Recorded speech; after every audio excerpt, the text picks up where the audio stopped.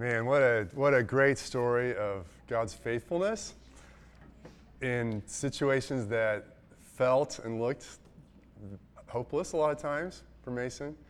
And also I love Mason's coming to the realization of, okay, it's not just about the external situation changing, but God, what are you doing in my life right now? And that's really what God is up to in our lives and the things that we can't understand. But he always has a good purpose. He always has the best purpose for our lives, and he always comes through. So it's so exciting to celebrate that with Mason. And I know just around the room that we're all in different places in that journey of sometimes not seeing the evidence of God's faithfulness or the promise being fulfilled, or seeing it a little bit, but always in that in-between stage. But this is the life of faith that we're called to, and God is always faithful, and he comes through, and he does such a good work in us. We are, if I haven't met you yet, my name is Jonathan Hupp, and I get to serve as pastor here at Bluemont. And we are today wrapping up this little mini-series we've done called the King Jesus Gospel. And really our theme this whole fall is about the gospel, which gospel is another word for good news. It's the good news about a new king. That's what gospel means. And so we're talking about how the message and story of Jesus changes the world and changes our lives. And really, we want to become experts at communicating this gospel. And one of the things we have, kind of the fun way to help us do that, is we and our partner churches have made some T-shirts. This one says Under New Management. It's got a picture of the globe. There are a couple others that we're going to give away to you for free today. Yeah. They're like 3 options, a couple different colors, and they're in the lobby. So first come, first serve. We have quite a few. But let's not kill anybody like Black Friday. I'm trying to get them. But we got a lot of sizes, and but one says you got to serve somebody, which is actually what we're talking about today. Another one says your allegiance is showing. This one says Under New Management, and they're fun conversation starters to wear and have conversations with people, hopefully leading to talking about the story of King Jesus. We have a few other options too. I just want to mention these last week, but mention them real quick. In the next few weeks to help you grow in telling this story. So Katie already mentioned the Knowing God class is next Sunday, right after our church service. We're going to have a lunch where we'll be going over knowing God and really learning the story of King Jesus and how to tell it as well. We practiced at that time. Today we have a small group training for small group people, those that are wanting to help to make disciples of others and help lead small groups. It's this afternoon, 2 to 3:30 at our house. Anybody's welcome, and we're specifically talking about what is the gospel and practicing telling that story. And then we have Kingdom Living books on the resources table as well. And next week, we kick off our next series, which is going through the book of Romans, and which is really breaking down the gospel. So we're calling it Romans, Good News for Everyone. And for 8 weeks, we're going to be going through the book of Romans. But today we're following up from what we talked about last week. Last week we talked about imaging the invisible God. We talked about how God has made people as imagers. We're made in the image of God, and we're made to image or to reflect God in the world. And to refresh us, or if you weren't here, in Genesis 1:26, this is the creation story when God first made the first people. In Genesis 1, verse 27, actually, we read, "So God created human beings in his own image. In the image of God, he created them. Male and female, he created them. Then God blessed them and said, 'Be fruitful and multiply, fill the earth and govern it, reign over all the other creatures in the world.'" And so we talked about how we are made in the image of God. We are made to reflect God. And today our title is The Myth of Autonomy. The Myth of Autonomy. That sounds kind of cool. What's autonomy? Well, we got a definition for you. Autonomy is the condition or quality of being autonomous or independent. So autonomy basically means independence. Free from the control or influence of any outside agency. This is kind of like what we think the goal of life is, right? Especially in America. Like, man, we started with the Declaration of Independence. Like, that's so much a part of our culture. Some of you are just starting college and you're away from home. I've got a son in that place right now. And that's kind of like, man, I'm independent, stepping out on my own. And there's some healthy aspects of taking responsibility for our life. But the idea of autonomy is actually unavoidably a myth. It is impossible for us to be truly autonomous, to be truly independent, because we are made as imagers of God. For us to be really autonomous would be like for a mirror to say, I'm going to choose my own look. I'm going to choose what I look like today. No matter how hard that mirror tries to look a certain way, as soon as someone comes in front of the mirror, that mirror will reflect whatever is in front of it. And that is what human beings are like. We cannot be autonomous. We are made as the image of God, and we will always be the image of God, although sin corrupts that. But there's also just this aspect in our nature that we're going to reflect something. Whatever is first place in our life, wherever our allegiance is, we are going to reflect that. So autonomy is a myth. We're going to continue on in the story of when God first made Adam and Eve, the first people, and then how things went, that really looking at this theme of the myth of autonomy. So in chapter 2 of Genesis, verse 15, and before I say that, I just want to say that, man, it's impossible to be autonomous, but we sure as heck do try. And me as much as anybody. And I'm a very, an independent-minded person.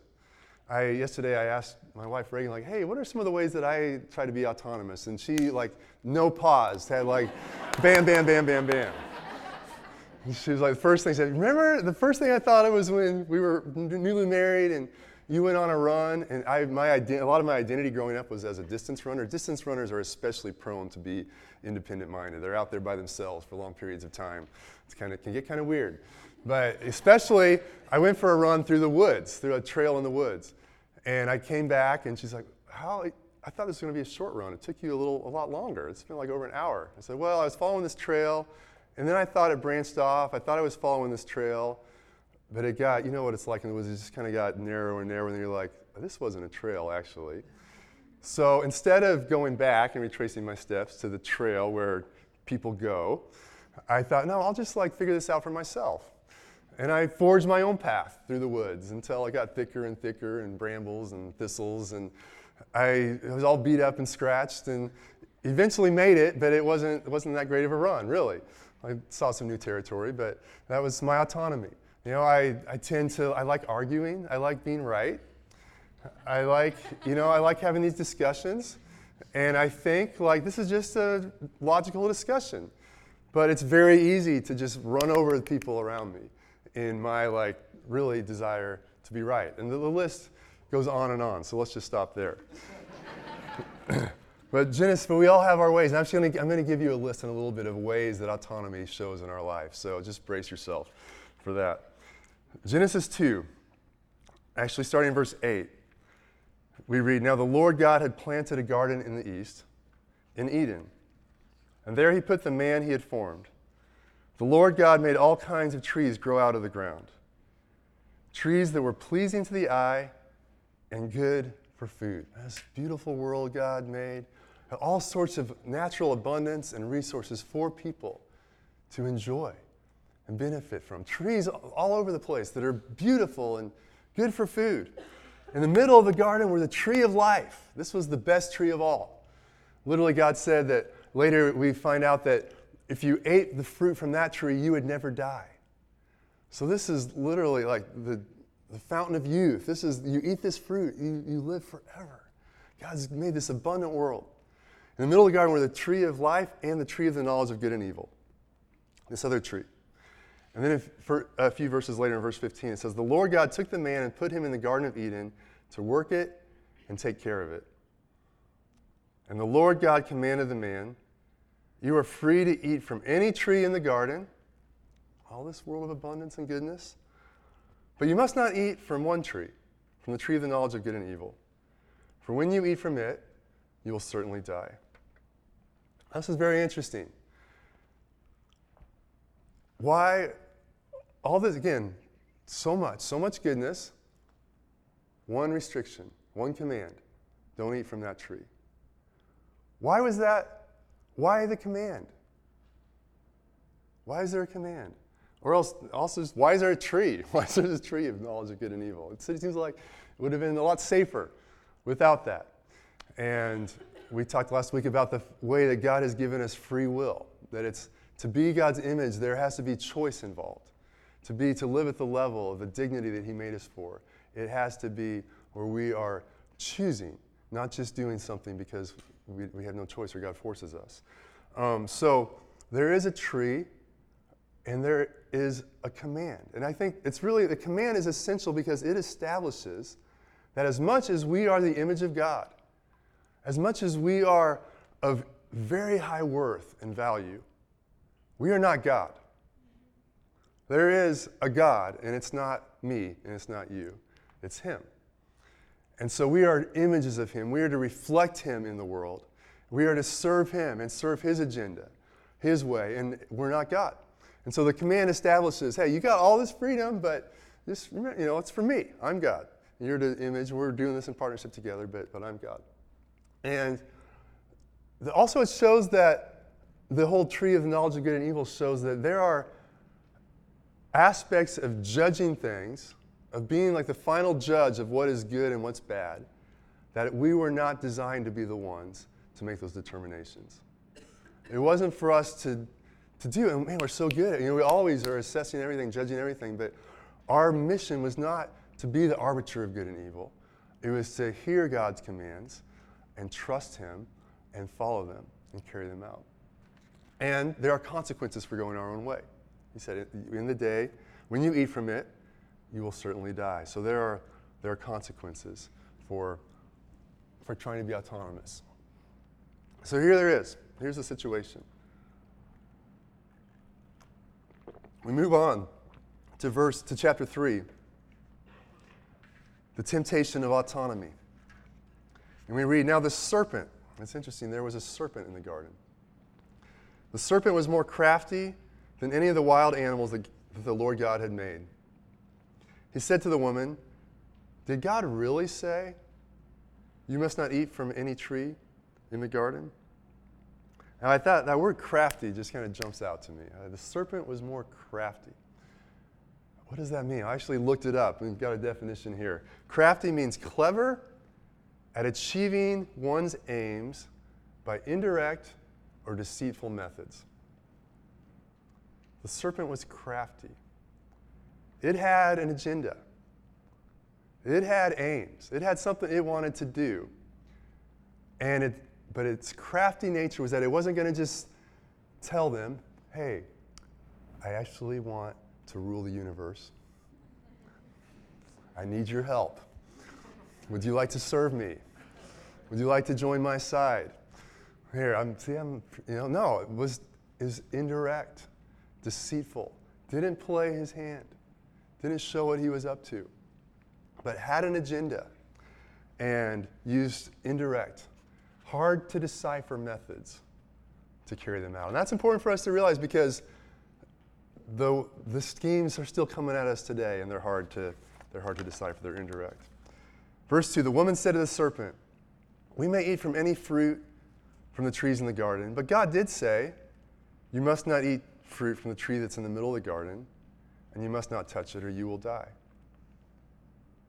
You will not certainly die, the serpent said to the woman, for God knows that when you eat from it, your eyes will be opened, and you will be like God, knowing good and evil. Now, actually, it's interesting. He's saying, you'll be like God. They already were like God. They already were the image of God. They already had so much. But this clever, crafty deception comes and says, hey, yeah, no, there's something more. There's something more. About independence. Come out from under God's leadership in your life. Come out from his commands, his instructions. There's more if you do it your own way. If you do this. It says, when the woman saw that the fruit of the tree was good for food, it's interesting. Her assessment of the tree had changed already. Before, she had heard God's description of the tree, and he said, hey, if you eat from that, you're going to die. If someone had asked Eve, is that fruit good? She'd have said, no, that's horrible fruit. It'll kill me. That's not good.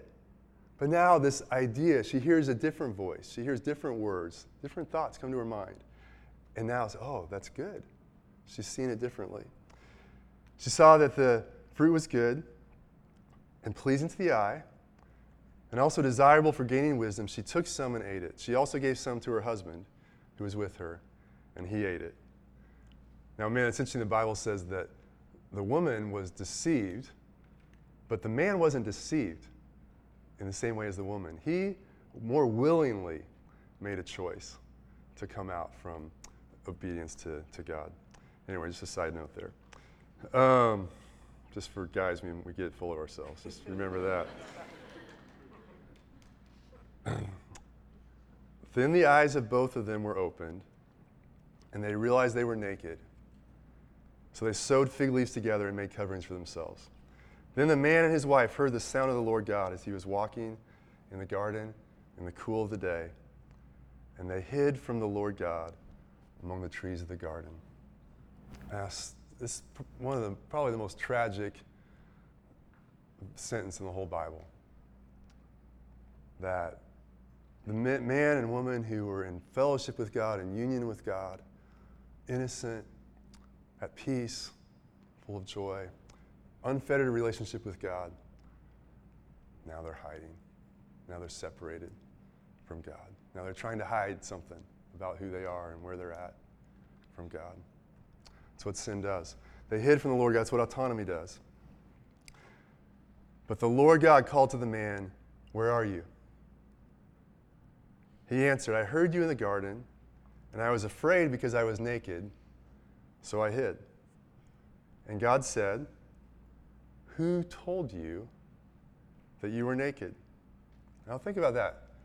We can miss this, but God didn't say, what process of logic and analyzation did you go through in your own mind to come to the conclusion that you're naked?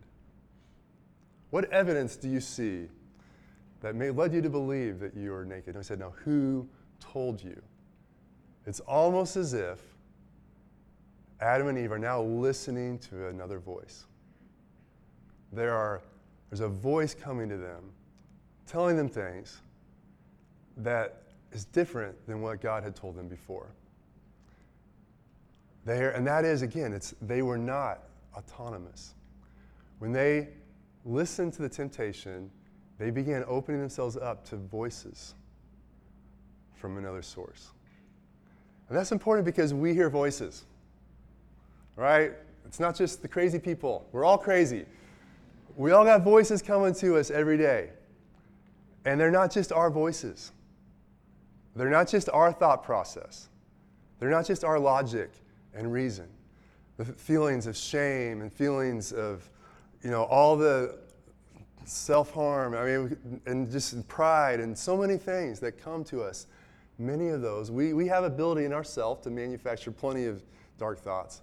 But there are a lot of things that we are being told that are from another source, just as Adam and Eve were. It's a myth of autonomy. Who told you? Have you eaten from the tree that I commanded you not to eat? So Adam and Eve picked autonomy, and so do you and I. So I want to go through a little list here. Where does autonomy play out in our lives? Where does, our attempt to be autonomous?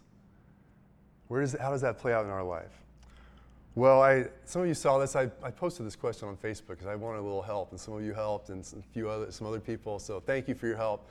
This is fill in the blank. You might be autonomous if. You might be autonomous if. I just want to read some of these because there are quite a few. This is some of the way it plays out. You might be autonomous if you tend to try to figure it out yourself, or if you isolate and don't ask for help. Man, there's the first dagger in my heart right there. You might be autonomous if you don't think you need to pray. If you think you don't need more of the Holy Spirit in your life. You might be autonomous if you self-medicate. And that's one of the very Big issue when we look into alcohol or drugs or porn or whatever it is. Oftentimes, we are self-medicating, taking it on ourselves, trying to deal with the issues internally. We might be autonomous if you have not repented of your sins, if you've never turned from your sins. You just might be autonomous. You might be autonomous if others don't know you're a Christian. You might be autonomous if your wallet hasn't yet gotten saved. Ooh. You might be autonomous if you say, you do you. That's a big one in our culture. Like, okay, hey, you do you, I'll do me, you have your truth, I have my truth. Like, let's just, we all have our little spheres, and we all have our own little autonomous world. That just might be some autonomy going on. You might be autonomous if you don't have friends who you open up with. If you don't have people in your life that you're real with, and you're sharing what's going on internally. You might be autonomous if you look down on others, if you judge others. That just might be some autonomy going on. You might be autonomous if you're constantly striving because you think your success is only from your own efforts. That's a big one for me. You might be autonomous if you don't want others to infringe on your personal space. You might be autonomous if you're more interested in self-preservation than sacrificial living. Or if you don't go to events, gatherings, unless you think you'll get something out of it. Or you might be autonomous if you have hidden, unconfessed sin in your life. You might be autonomous if you have issues with authority.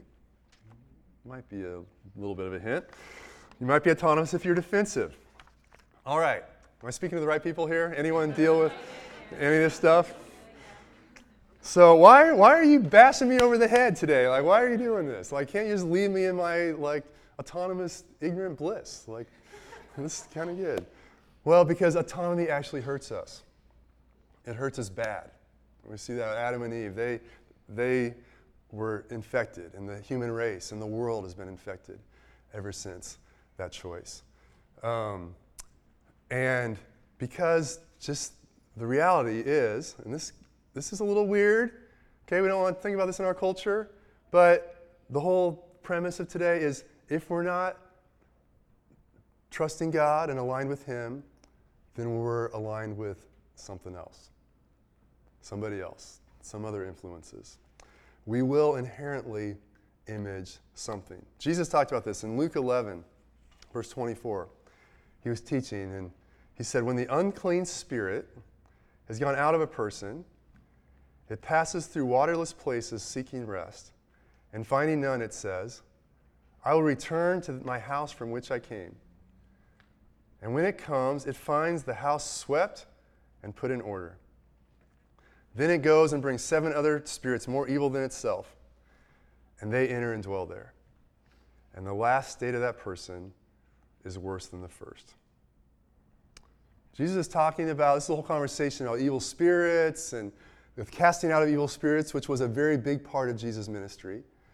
A lot of what he did, and it's a big part of what his disciples did, was he went and they, in the authority of Jesus and his kingdom, commanded evil spirits to depart from people and be separated from people.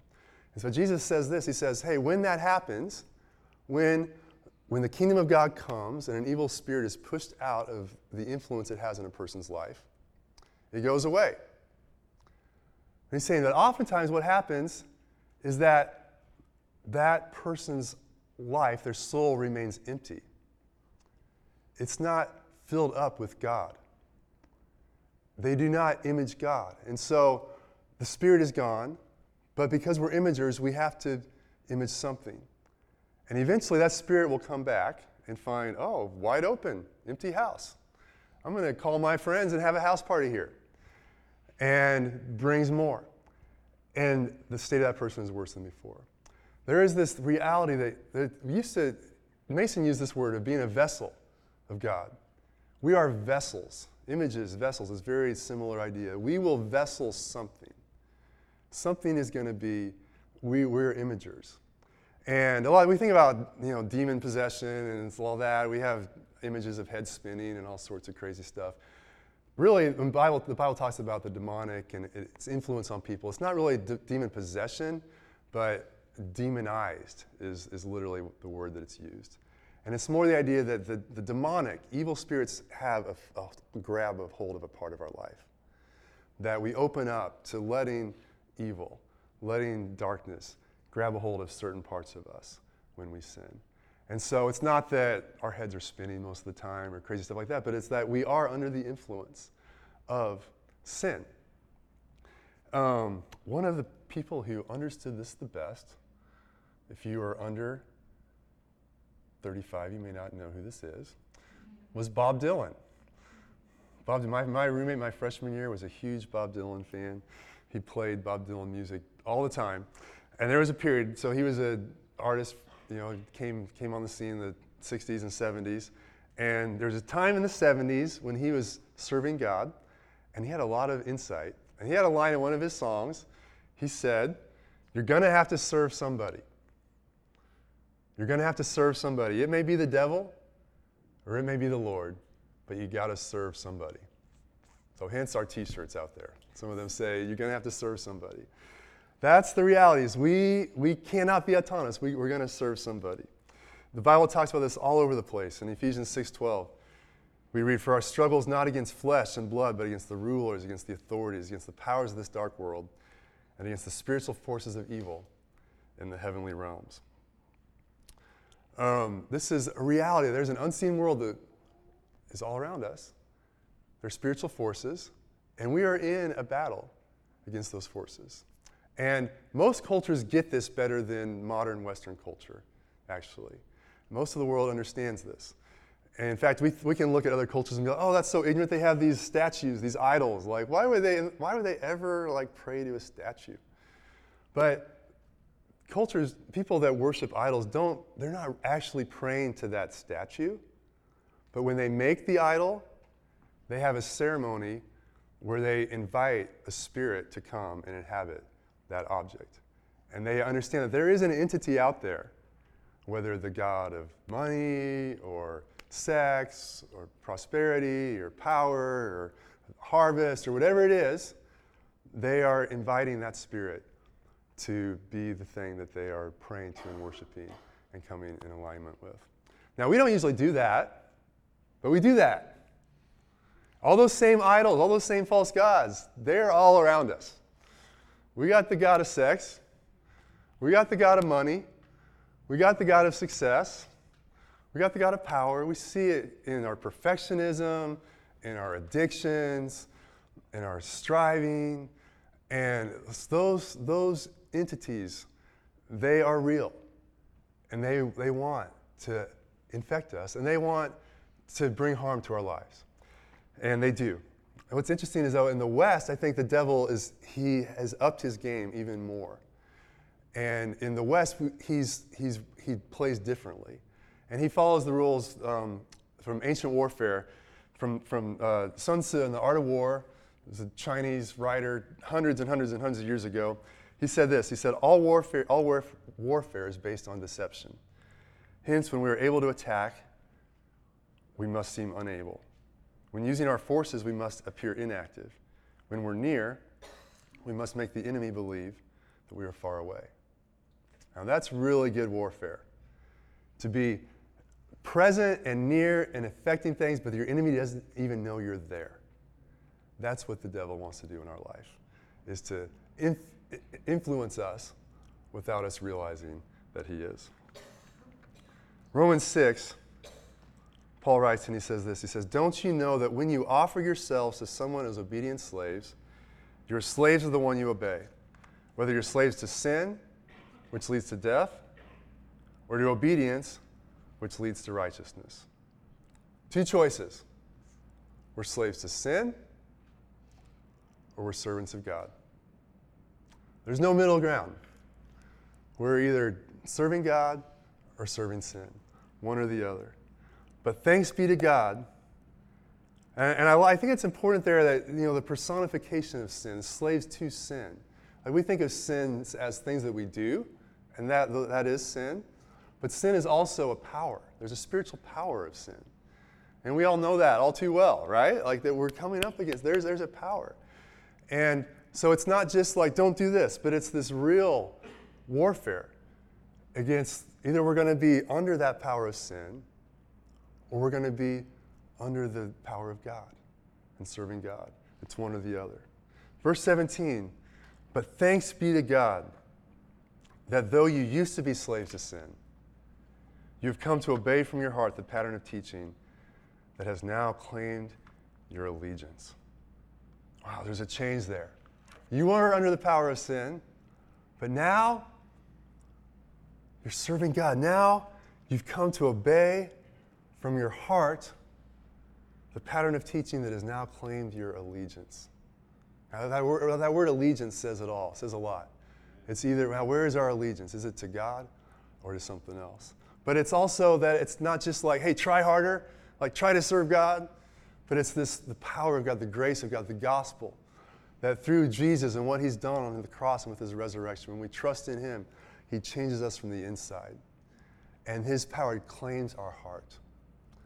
And we're loving God, not because we have to or we think we should, but because something is working from the inside out and transforming us and leading us to a place of allegiance. You have been set free from sin, and you become slaves to righteousness. We're set free from sin, become slaves of righteousness. Jesus said it like this in John 10:10. He said, the thief comes only to steal, kill, and destroy. But I've come that they may have life, and may have it to the full. Now this is the options. Autonomy, which leads to destruction of our lives, fragmentation of our souls, fragmentation of our relationships, brokenness in the world, or Jesus, who comes that we may have life. And he's that kind of king that when we see who he is, when we see how good he is, the more you know Jesus, the more you interact with him, the more you read about him in the Bible, it's like, wow, he's so different from the kind of kings that we would be or that the world has. But he takes his power and his authority and he totally humbles himself and he totally uses his power for the good of others. His power is all for our good. It's all to bring us life and abundance and blessing. And that doesn't mean the life's always easy, because it's not. But it means that everything that he brings to us as he is our king brings his goodness into our life and through our life.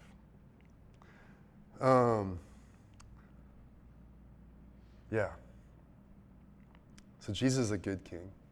He's a good king. I mean, that's the awesome part about this, is like, we don't have to be autonomous. We have a good king that we can image him, and that is the life that we're looking for, the life that we're made for, the life that God has for us.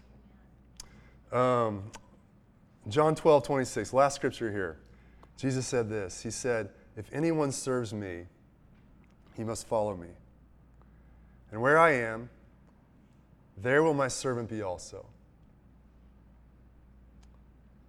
Just take a minute. Just ponder this. If anyone serves me, he must follow me.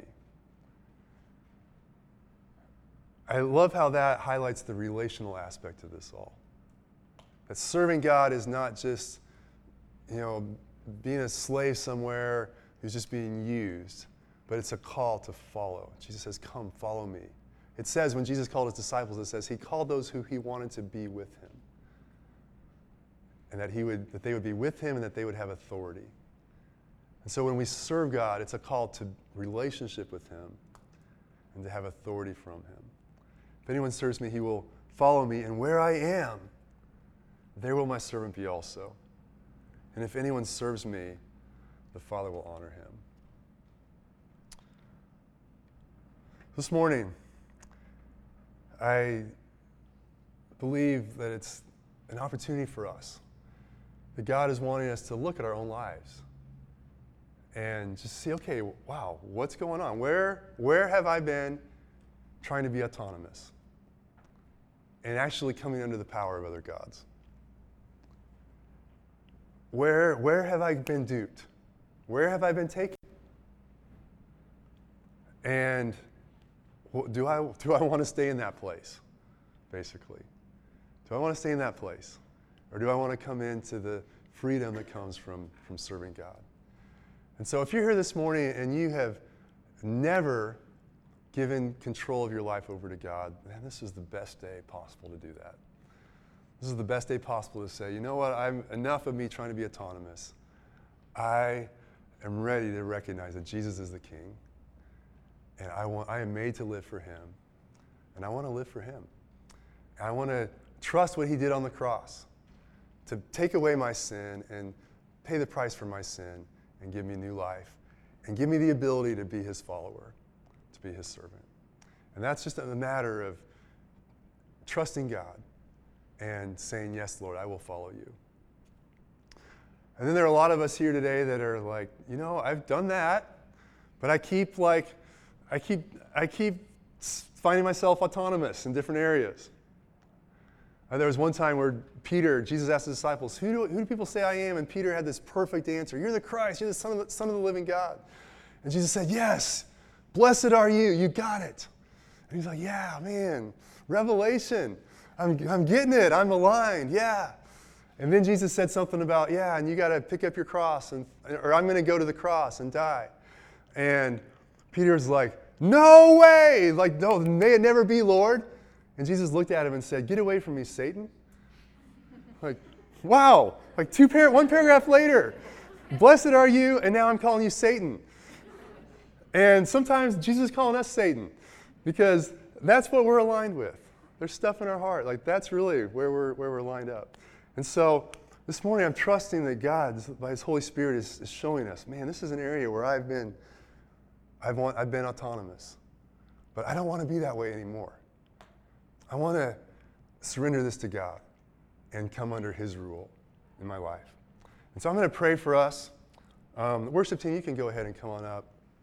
In a minute, we're going to worship God with one more song. I want to pray for us that God would help us